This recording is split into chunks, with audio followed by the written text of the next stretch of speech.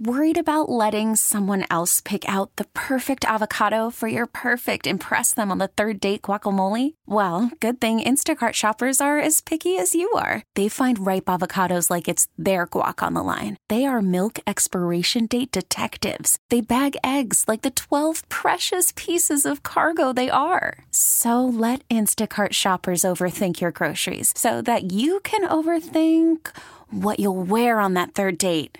Download the Instacart app to get free delivery on your first 3 orders while supplies last. Minimum $10 per order. Additional terms apply. Hiring for your small business? If you're not looking for professionals on LinkedIn, you're looking in the wrong place. That's like looking for your car keys in a fish tank.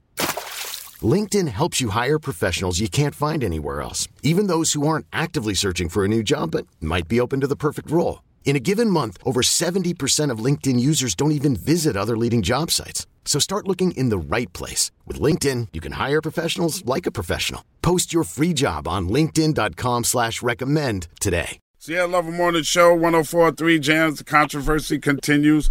Jen, what was the question of the day, please? The question is, should we be teaching about the LGBTQ community in our schools? That's the question. Let's go to the phones. 312-729-1043. Talk to John from Joliet. John, good morning. Good morning. Good morning, everybody. Let me start it off like this. Love has no color, no race, or no religion. You are who you are.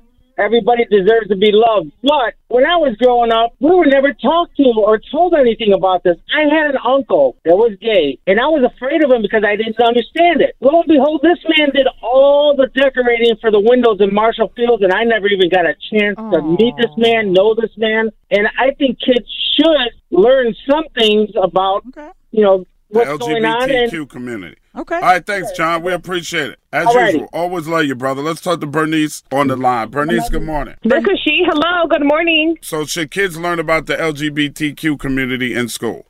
Yes.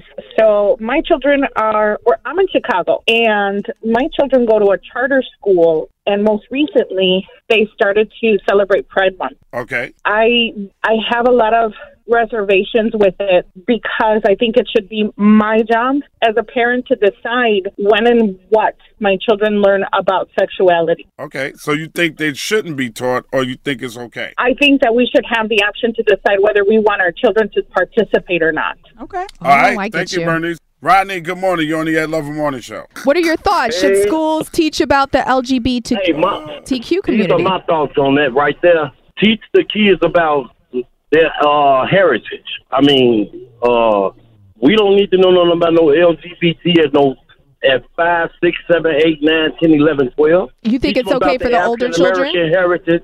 Say that again? You think it's okay when they're older, but not okay at a young age? It's okay when they're older, but not at no young age. All right. We appreciate you, Rodney. We appreciate you. Y'all keep the calls coming. 312-729-1043. It's the Ed Lover Morning Show.